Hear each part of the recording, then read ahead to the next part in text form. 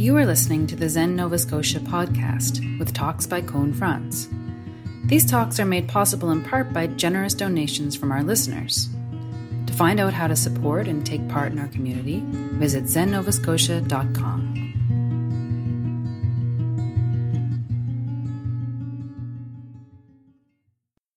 The first time that I received the precepts in a formal way was at a retreat in Montana when I was maybe, 18 or 19 years old. And it was the first 5. It was a Vietnamese tradition. So do not kill, do not steal, do not lie, do not misuse sex, do not take intoxicants, or do not indulge in intoxicants. And I was there at this retreat with one of my high school teachers who was the person who first taught me to sit. And we were all being invited to receive the precepts. But he was someone who smoked, and he was someone who, he liked to have a drink after dinner. And he was very uncomfortable with the 5th precept. He didn't want to do it. It wasn't that he aspired to follow the 5th precept. He said, this is not going to happen, And he went to the teacher who was performing the ceremony and said, I don't feel that I can do this in good faith. And the response was, just say it. Even if you have no intention of following through, just say it. And at the time, I felt in hearing that story that I kind of blew a gasket in my brain. I didn't know what to do with that. On one hand, I didn't quite understand the proposal to do a partial precept ceremony. And on the other hand, I didn't understand this idea coming from on high that you would just go through the motions of something like this without any intention of following through.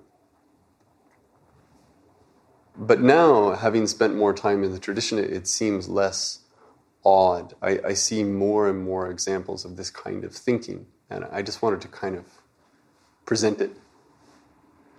Tonight this is the simplest ceremony that you can do in Buddhism, basically.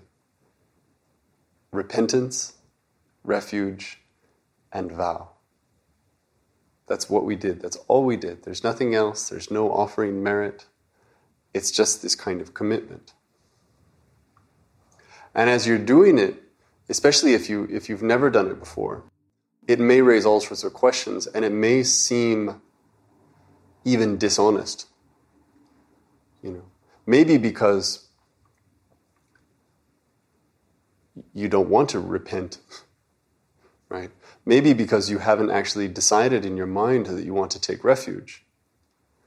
Maybe because it just feels inappropriate to say these kinds of things out loud if you haven't spent more time thinking about them and really coming to terms with it for yourself. Maybe you want to push pause while we're doing this and go home and let this whole thing kind of sink in. That makes perfect sense.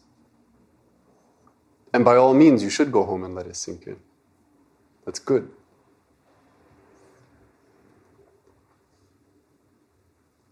But there's a school of thought that I think goes across a lot of traditions, but in Zen we see it in particular ways, that says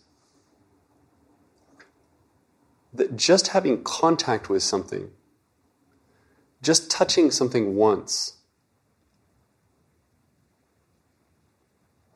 has value. We hear this in stories about the robe. The robe is given a lot of weight in the Zen tradition. It's the symbol, not only of ordination, but of committed practice. And there are these stories around the robe that have to do with people who encountered it by accident, or who encountered it as a joke, The most famous one maybe being a story of a prostitute who came upon one folded and on a table and picked it up and put it on as a joke to entertain the people around her, and danced around and said, "Look at me, I'm a monk." Ha ha ha. Right. But then I think that the story is told in terms of multiple lives. But then that in a subsequent life, she was born into a very positive set of circumstances, that she eventually came to the practice and the tradition in a very authentic way, and that it's traceable to this experience, when she was joking, she was fooling around, but she touched it, she brushed up against something. It's like, in my mind, it's like if we brush up against pollen or something, we carry it. We didn't mean to do it, but we become part of that process. And in the same way, there's a school of thought that if you say this, even if you just hear it, but especially if you say it, if the words come out of your mouth, then that's a kind of starting point. It might seem ridiculous. You could go home and laugh about it. You could go home to your partner and you could say, "I said the craziest stuff tonight. This was nuts."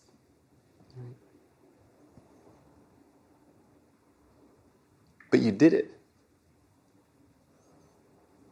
And in a school where form and substance are considered to be essentially the same, you did the form. You can't say there's no substance. You can't say that repentance isn't real, or that refuge isn't real, or that vow isn't real. It may not feel the way you want. I have a tendency, and I think everyone has this tendency, that when I come to this kind of ceremony, and of course I believe very deeply in what I'm saying, but it's not enough in a sense that I believe it. I want to infuse it with a feeling, So I kind of get myself a little bit, I get a little psyched up for this, and when I'm doing it, I'm throwing myself into it a little bit, and there's a little bit of a gray zone, I think, between commitment and theater. Because I want this religious experience to feel religious. And sometimes that's built in, and sometimes it isn't, and then I'll start to kind of layer it on.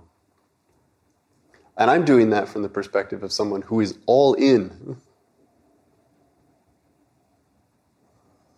If you're still not feeling that you're in your comfort zone when you're saying these words, then you might have the tendency to kind of pull back and maybe you mumble a little bit, because if you commit, that doesn't feel quite right. But you might go the other way and might start thinking, well, it doesn't feel right. Right? You're trying to find the feeling of it, the religious feeling of it, the committed feeling of it. You know what it feels like to do something that way, and you're looking for that in this. And that's natural. What I'm trying to propose is that on some level it doesn't matter. That layer, that tone, that kind of smell, whatever it is for you that is the atmosphere of religious experience, is secondary. It's secondary to the act. And what this practice looks like, in real terms, in concrete terms, is it looks like someone going through the motions. I get up in the morning and I sit, and there's no music playing for me.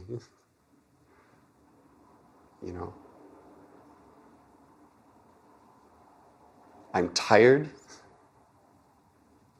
I'm being cautious because I'm afraid I'm going to wake up my kids. I'm cold because when I wake up, my house is cold.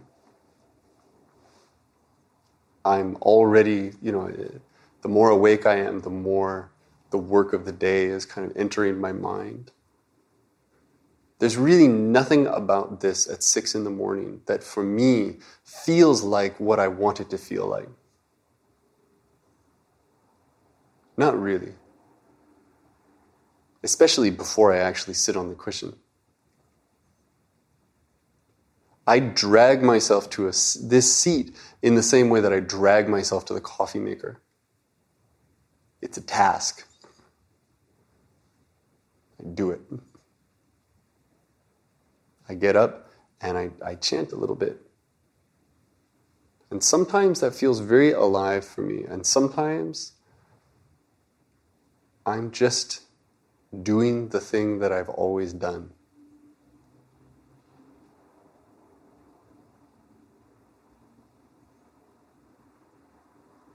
But whether it feels the way I want it to or not, I'm holding this thread.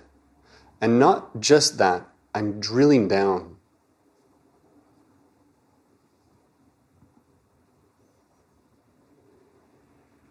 It's a kind of body memory to do this.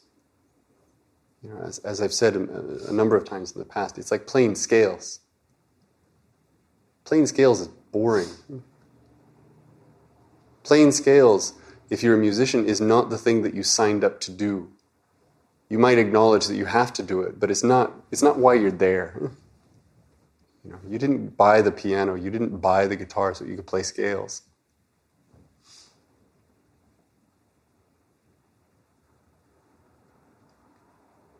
But you do it.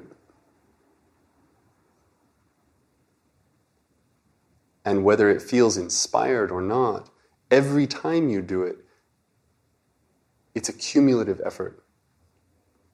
It's not just that scale, it's yesterday's and the day before and the day before and the day before. There's something that's continuing and something that's expanding. And faith in this practice has a lot to do with just acknowledging that and letting it go.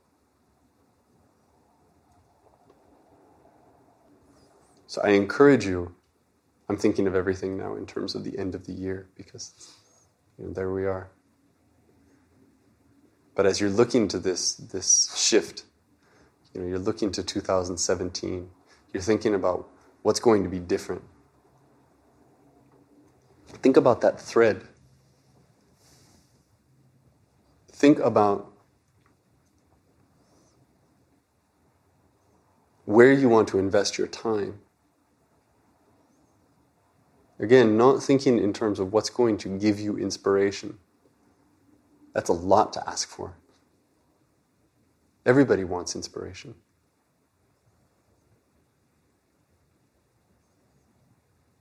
What will you commit to do even when there is no inspiration?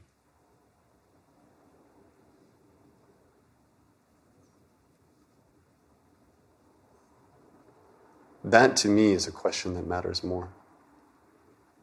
That to me feels like the question of an adult. What will you commit to with no reward? What will you commit to with no gold star? And that's where I'll stop.